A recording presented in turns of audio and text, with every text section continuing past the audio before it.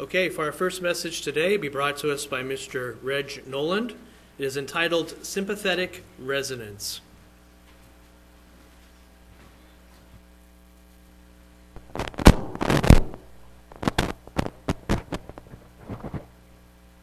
Bravo, Sean. You got it right. Okay.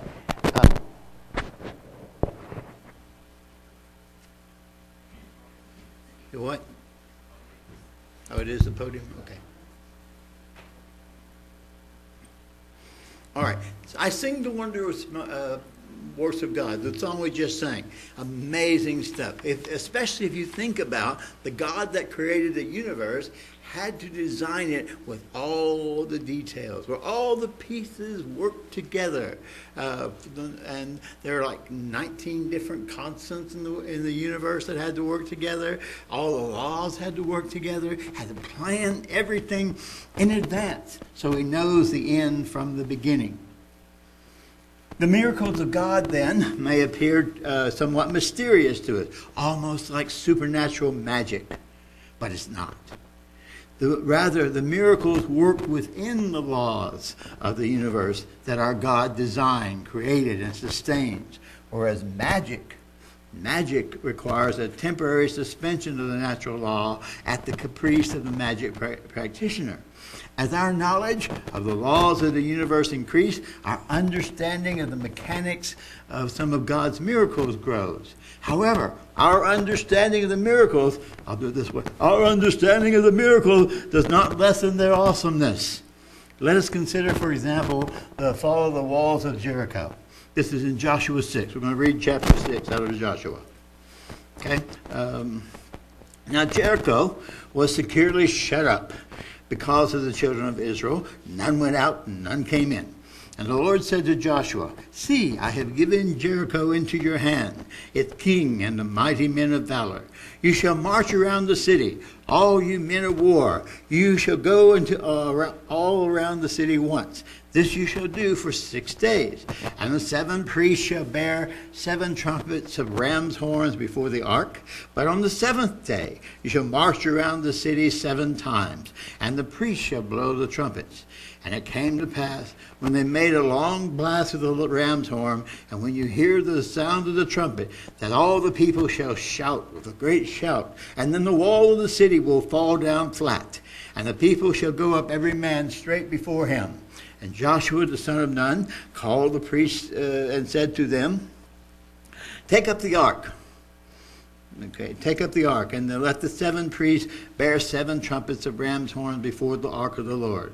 And he said to the people, Proceed and march around the city, and let him who is armed advance before the ark of the Lord. By the way, there was 40,000 men that were marching around this city. I don't know. I'll move this down a bit. Maybe that'll help. Okay. Proceed and march around the city, and let him who is armed advance before the ark of the Lord. So it was, when Joshua had spoken to the people, that the 7 priests bearing the 7 trumpets of ram's horns before the Lord advanced, and they blew the trumpets, and the ark of the covenant of the Lord followed them. The armed men went before the priests who blew the trumpets, and the rear guard came after the ark, while the priests continued blowing the trumpets. Now Joshua had commanded the people, saying, You shall not shout or make any noise of your voice, nor shall a word proceed out of your mouth, until the day I say to you, Shout, and then you shall shout. And he said, and so he had the ark of the Lord circle the city, going around it once. And they came to the camp and lodged in the camp. And Joshua arose early in the morning, and the priests took up the ark of the Lord. 7 priests, bearing 7 trumpets of ram horns before the Lord, went on continually and blew the trumpets. And the armed men went before them. And the rear guard came after the ark, while the priests continued blowing the trumpets. And the 2nd day they marched around the city once and returned to camp. So they did for 6 days.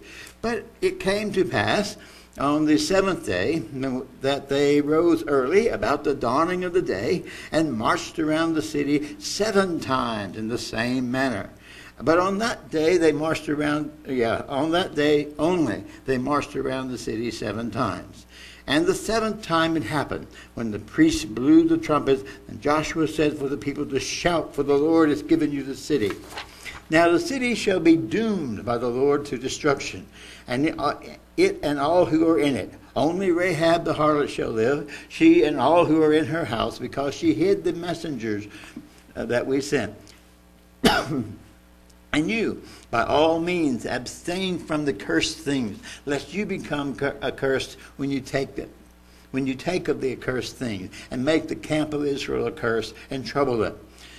But all the silver and gold and vessels of bronze and irons are consecrated to the Lord. They shall come into the treasure of the Lord. So the people shouted when the priest blew the trumpet. And it happened when the priest heard the sound of the trumpet, and the people shouted with a great shout, that the walls fell down flat as a pancake. And the people went up to the city, every man straight before him, and they took the city.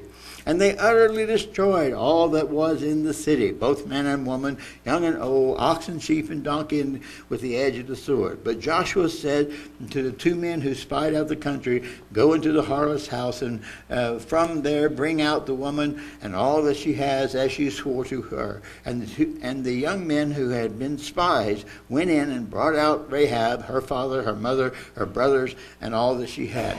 So they brought out all the relatives and left them outside the camp of Israel. But they burned the city and all that was in it with fire.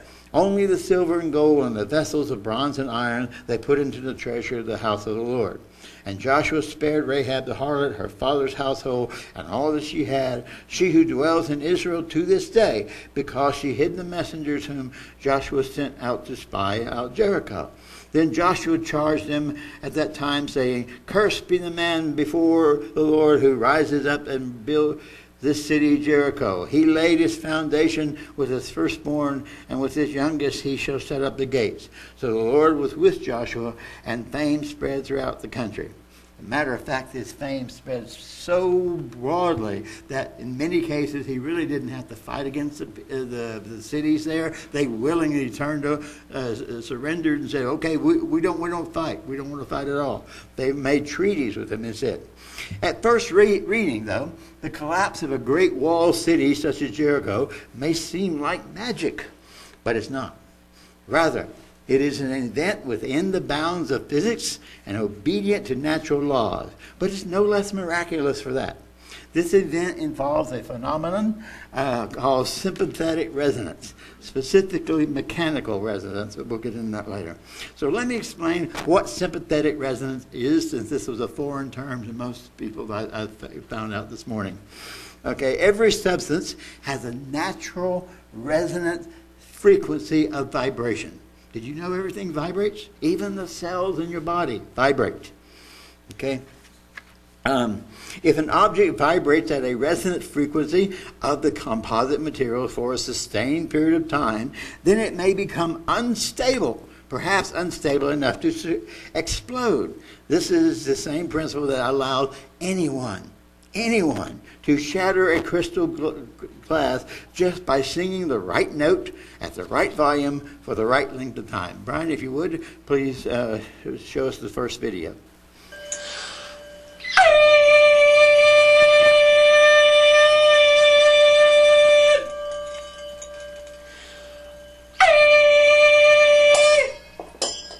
Yes! All right. That's enough. Okay. The straw that was in the glass did you notice how it was vibrating around like that? That was indicating the vibration frequency of the glass. So he could tell when he hit the right note by how fast the straw was vibrating. Okay? And this is not an opera singer or anything of that nature. This is just a guy on the internet. Okay? So anyone can shatter a crystal glass if you thump it first to get the right frequency and then sing that frequency to the glass. Isn't that amazing? Okay, and if you see it in slow motion with a strobe light, then you see the glass. The glass is actually wobbling like this, wow, wow, wow, until it can no longer sustain its integrity, and it just shatters. Why does that work? Well, that works because of sympathetic resonance. It is the same principle that can raise the buildings to the ground during an earthquake. It's not the shaking that causes the buildings to fall. It is the resonance that causes it to fall. Same principle that can raise buildings to the ground during an earthquake or crack glass windows during a sonic boom. Less violent illustrations include the overtones produced in music by string instruments. After the strumming or bowing has stopped, you still hear the instrument humming. And that humming, the overtones that are produced there as part of the sympathetic resonance. Such a phenomenon does not require great volume or force. Rather, it requires only just to match the natural vibration of the object. For this reason, engineers must account for the wind shear in the construction of bridges, lest the wind blowing at the right resonant speed can cause the bridge to gallop and eventually collapse, as it did in the Tacoma Narrows Bridge disaster of 1940. Right? What's this? You'll never want to cross a bridge again. How do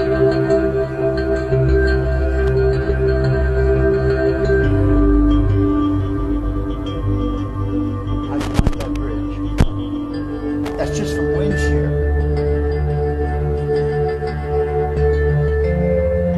Less than an F1 tornado boat.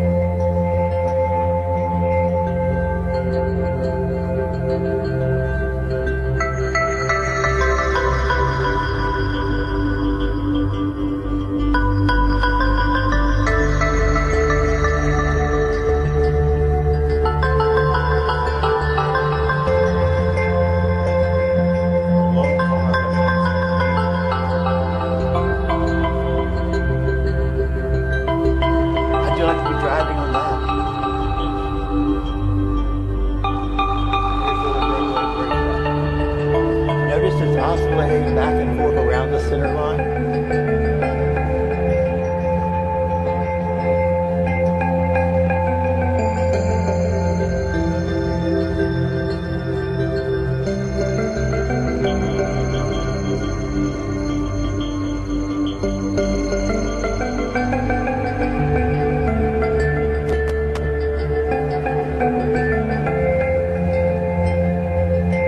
I want to take it all the way to the end when you see the bridge.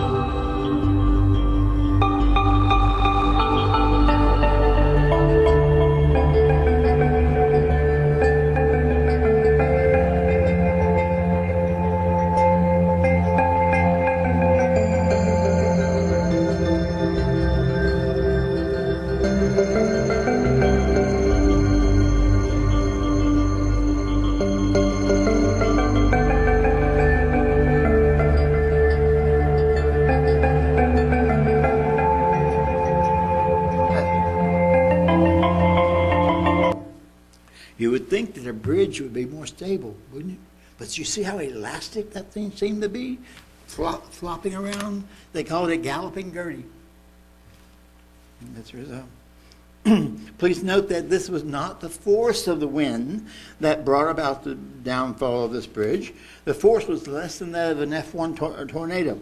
Rather, it was the speed of the wind that caused the disaster. The speed was just the right speed to match the resonant frequency of the bridge, of the materials in the bridge, causing it to vibrate with an amplitude sufficient to destroy the structure. For this same reason, the British Army instituted a policy that soldiers must break cadence or break stride when crossing a bridge, following the Broughton suspension bridge. Here's a quotation. On the 12th of April, 1831, the 60th Rifle Corps carried out an exercise on Kersal Moor under the command of Lieutenant Percy Slingsby Fitzgerald, the son of John Fitzgerald, member of the Parliament and brother of the poet Edward Fitzgerald. As a detachment of 74 men returned to the barracks in Salford by way of the bridge, the soldiers who were marching four abreast felt it begin to vibrate with their footsteps. Finding this vibration a pleasant sensation, some of them started to whistle a marching tune, and to humor it by the manner in which they stepped. So they marched in time with the whistling of the tune and things of this. Which caused the bridge to vibrate even more. The head of the column had almost reached the Pendleton side when they heard something resembling an irregular discharge of firearms. Immediately, one of the iron columns supporting the suspension chain on the Broughton side of the river fell toward the bridge, carrying with it a large stone from the pier to which it had been bolted. The corner of the bridge, no longer supported, then fell 16 to 18 feet into the river, throwing about 40 of the soldiers into the water or against the change. The river was low and the water was only about 2 feet deep at that point, and so none of the men were killed, but 20 were injured, including 6 who suffered injuries including broken arms and legs, severe bruising, and contusion to the head. So this happened just because the soldiers were walking four abreast and they're walking in step. Step, step, step.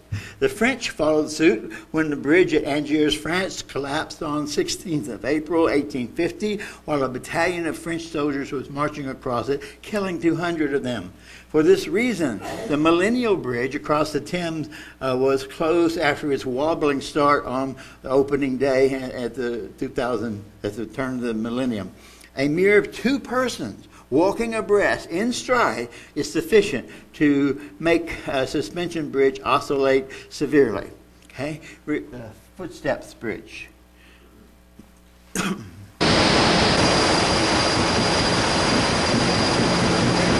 person is doing so rhythmically to set up a sympathetic vibration in the bridge.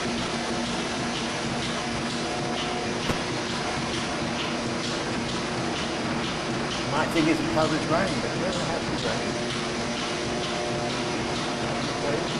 Up and down. This is vertical.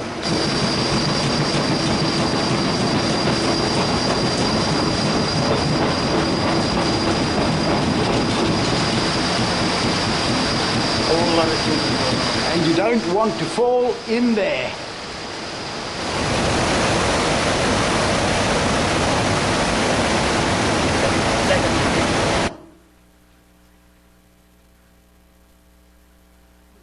This is the resonant bridge. There are 8 different resonances. We're going to look at 4 of them here. Look, just 2 people walking abreast.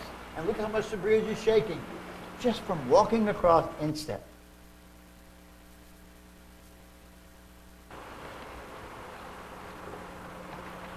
They're not even walking, not even jumping, just going up and down.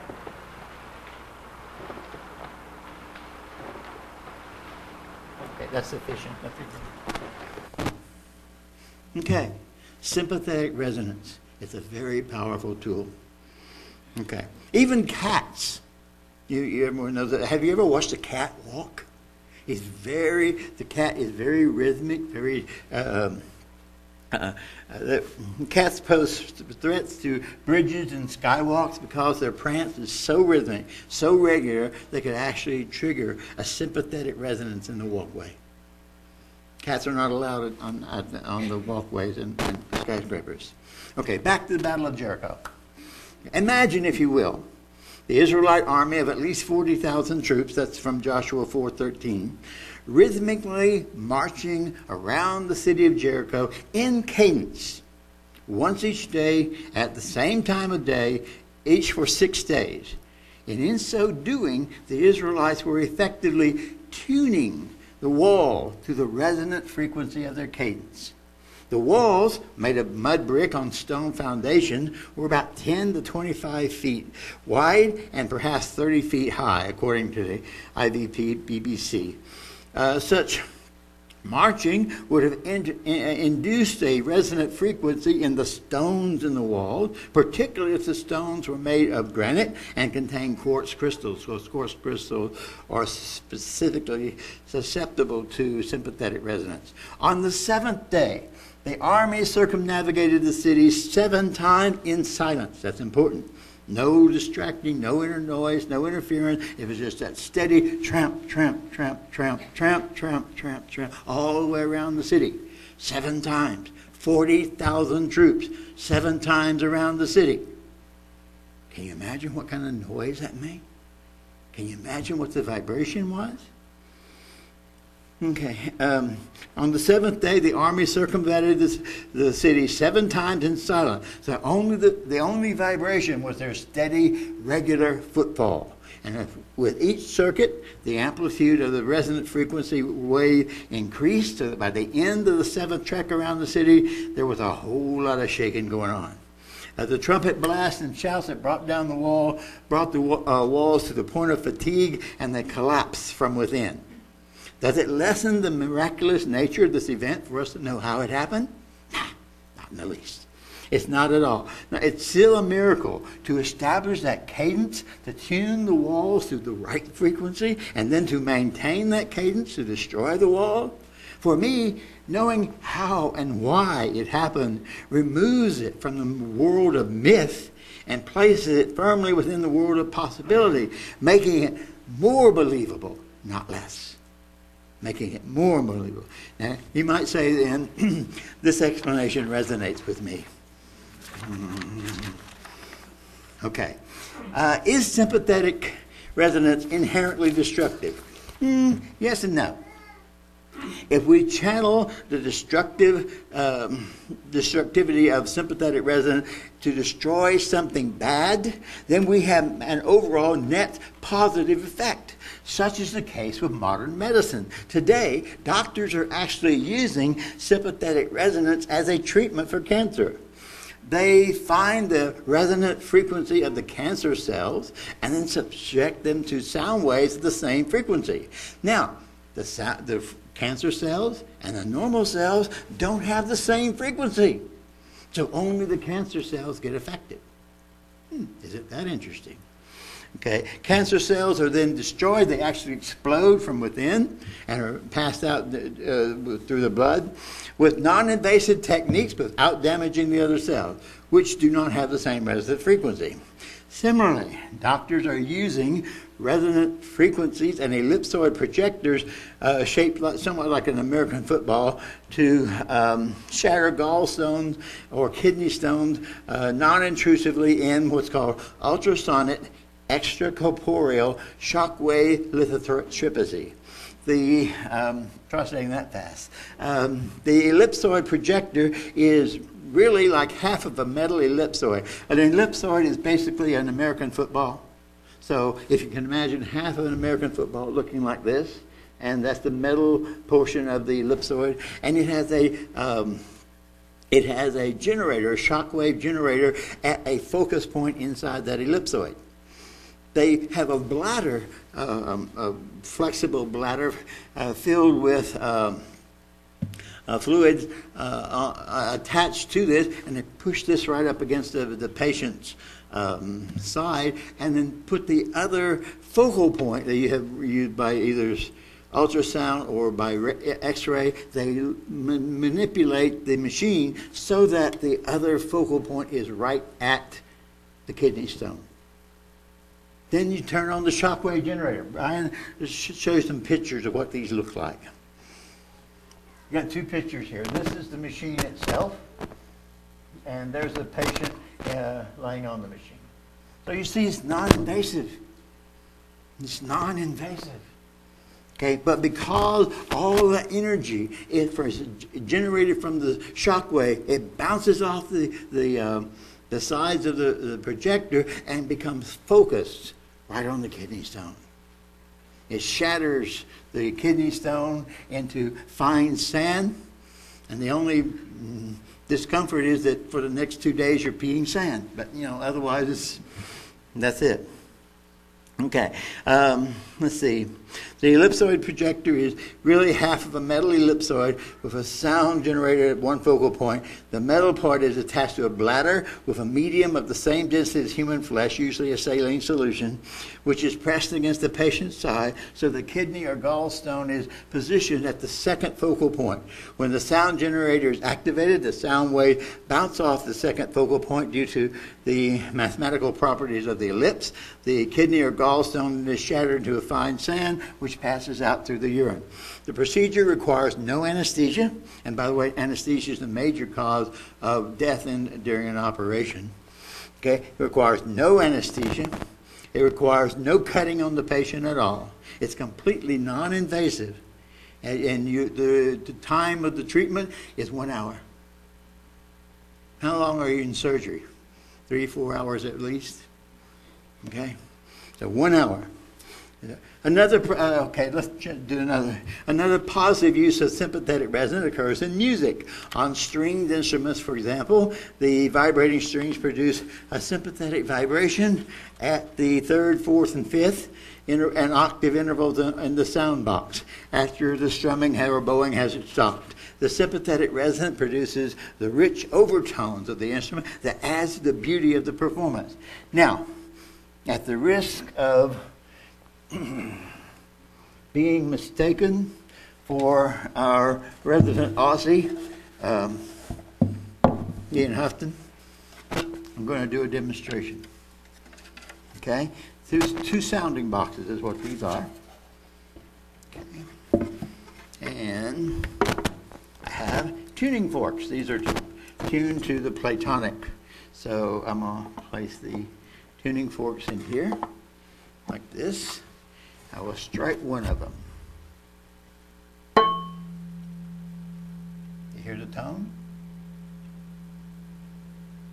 Barely hear because these are rather quiet. I stop this one, and you can still hear the tone from this one. Because what has happened is the vibrations from this tuning fork set the box and the air column inside it vibrating. Then that air column vibrating, because this is open here, sets the air column in this one vibrating. And that in turn vibrates the tuning fork and sets the whole thing in motion again. That's called sympathetic resonance. This one is picking up a sympathetic resonance from this one because as it's passed through the air column. Amazing. To me, that's amazing. But okay. I'm in teacher mode today, in case you can't tell. All right. Striking the tuning fork on the left makes it vibrate at its tuned frequency, which in turn makes the sound box vibrate at that same frequency, produces a sound loud enough for us to hear. At that point, the entire column of air inside the box is vibrating at that frequency. The right side of the box is open, so the surrounding air is vibrating as well. On the right is the second sounding box with an identical tuning fork, which when I turn the open ends toward each other, the air in the right-hand box vibrates at the same frequency as the air in the left-hand box, transferring the vibration frequency to the box and the tuning fork so that the tuning fork on the right now hums at the same pitch, even after I dampen the tuning fork on the left. Sympathetic resonance, this is, and it works only because the two tuning forks are tuned to the same pitch. Okay, now let's draw a parable, if you will, from my two tuning forks and the sympathetic resonance that exists between them. The second tuning fork is like the first in kind. Same material, same size, same shape, tuned to the same pitch. It is the very image of the first, but it is distinct from the first. Because of their similarity in kind, the second fork is receptive to the vibrations of the first and will begin to emit the same sound after being exposed to those vibrations for a while. By analogy, the first box, the original, is like Christ. And we are like the second box. Genesis 1 affirms that the human beings were created in the image of God. Genesis 1:27. So God created man in his own image, and the image of God created he him. Male and female created he them. Just as the first box emits a pure tone, Christ projects a pure spirit toward us. If we continue under the influence of Christ, then the Spirit of Christ will grow in us until we resonate with that Spirit of Christ and become transformed into the image of the Son. We've got several scriptures that refer to it. Paul likes to use visual imagery. I'm using sound imagery here. But Romans 8:29 says, "For whom he foreknew, he predestined to be conformed to the image of the Son, that he might be the firstborn among many children." And Romans 12:2 says, "And do not be conformed to this world, but be transformed by the renewing of your mind, that you may prove what is good and acceptable in the perfect will of God." And 2 Corinthians 3:18 says, "But we all, with unveiled face, beholding as in a mirror in the glory of the Lord, are being transformed into the same image from glory to glory, just as by the Spirit of the God." We are experiencing sympathetic resonance on a spiritual level. That's what's going on. We are experiencing sympathetic resonance on a spiritual level as we bring our lives more and more in harmony with that of Christ, although that may take a lifetime to complete. Eventually, perhaps, we will tune our hearts to God's frequency. However, the Jesus frequency is not the only vibration in the world to which we are subjected. Rather, there are dissonant frequencies surrounding us that interfere with our developing a pure tone. These dissonant frequencies are controlled by the God of this world, by the prince of the power of the airwaves. 2 Corinthians 4:3-4 warn us of that. "But if our gospel be hid, it is hid to them that are lost, in whom the God of this world hath blinded the mind of them that believe not, lest the light of the glorious gospel of Christ, who is the image of God, should shine unto them." Not only has it blinded them, it has also deafened them. They can't hear it either. Ephesians 2:1-3. "And he made you alive." King James Version says quickened, and it carries a sense of vibration or moving. He made you alive who were dead in trespasses and sin, in which you once walked according to the course of this world, according to the prince of the power of the air. It's the vibrations in the air.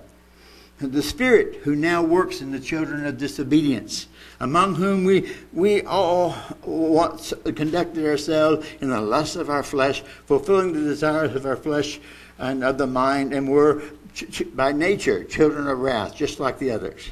This noise, and that's what it is, this noise that permeates the airways and is generated by the prince of the power of the air, by the God of this world, is loud. It is very loud, and it deafens us often to the pure tonic. It takes the form of the ubiquitous works of the flesh. Galatians 5:19-21 identifies those. Now the works of the flesh are evident, which are adultery, fornication, uncleanness, lewdness, idolatry, sorcery, hatred, contention, jealousies, outbursts of wrath, selfish ambitions, dissensions, heresy, envy, murder, drunkenness, revelries, and the like, of which I tell you beforehand, just as I've told you in the past, that those who practice such things will not inherit the kingdom of heaven. The works of the flesh do not produce harmony, but produce discord, which may be either internal or external. External discord we know about. That's a fight, a squabble, an argument. Psychologists call internal discord cognitive dissonance. That's the term that are used. Cognitive dissonance, which happens when we try to hold two or more conflicting attitudes, values, ideas, or beliefs simultaneously. Cognitive dissonance causes us not to be at peace with ourselves, but in conflict. We become our own worst enemy. I'm running out. One of the most common forms of cognitive dissonance is believing a lie. We know the truth, but we try to maintain the lie and consequently create dissonance. A truthful man is at peace. A truthful man is at peace. Whereas habitual liars are often paranoid, constantly afraid that somebody's going to discover their lies. To help us guard against such dissonance, I would suggest a modern addition to the armor of God that's described in Ephesians 6. And that addition is a pair of noise-canceling headphones. Okay? But perhaps they were already installed on the helmet of salvation. Ephesians 6, 11 and 12. I'm only read 2 verses. Put on the whole armor of God, that ye may be able to stand against the wiles of the devil. For we wrestle not against flesh and blood, but against principalities, against powers, against ruler of darkness in this world, against spiritual wickedness in high places. If we regularly and willingly subject ourselves to such negative vibrations, then our lives will not be peaceful and harmonious, but will be chaotic and irritating. Further, that negativity may induce a sympathetic resonance attuned not to Christ, but to wicked things, so that we may begin to emanate negative vibrations of hatred and dishonesty, so that we become microtransmitters of a greater evil. In the Sermon on the Mount, Jesus likened it to a light of darkness. Now, normally we think of darkness as the absence of light. As the absence of light. But here, Jesus seems to paint the evil heart as a light of darkness. A light of darkness. What is that? A light of darkness, as if the darkness emanates from the source. Wow. It's like spreading darkness. Not the absence of light, but spreading darkness. Okay, Matthew 6, 22 and 23. The light of the body is the eye. Therefore, if your eye is sound, your whole body should be full of light. But if your eye is evil, your whole body shall be full of darkness. If therefore the light that is in you is darkness, how great is that darkness? Now I ask the question, what sympathetic resonance comes from you? To whom or to what are you attuned?